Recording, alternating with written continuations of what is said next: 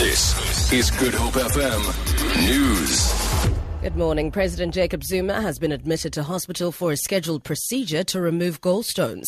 The presidency says he was admitted yesterday and will be discharged today. The gallstones were discovered about 2 months ago during a routine medical checkup, but the president's work program didn't allow for the procedure to be undertaken earlier, the presidency said in a statement. Eskom has warned that it will be implementing stage 1 load shedding from 8 o'clock this morning until 10 o'clock tonight. This will be in an effort to build up reserves for the coming week, the power utility says. Electricity users were urged to switch off unnecessary appliances and lights that customers needed to do their best to save electricity during peak times in the morning and the evening. A cold front is sweeping the country with rain and snowfalls recorded in the Western and Eastern Cape. Only 8 people still remain in hospital after a rush-hour train collision of 2 commuter trains in Johannesburg on Friday evening. Metro Rail has given a final count of 239 people injured, down from the 300 originally reported.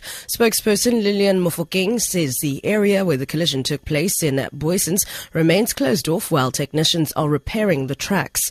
The exact cause of the accident is still unknown and an investigation is underway. The accident happened as both trains were travelling from the Johannesburg city centre to Soweto.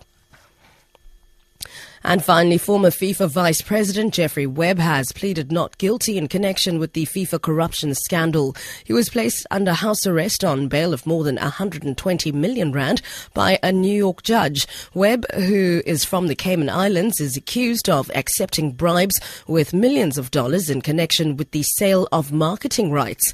He was detained in Switzerland in May, along with 6 football officials, and was this week extradited to the US. The BBC's Nick Bryant reports.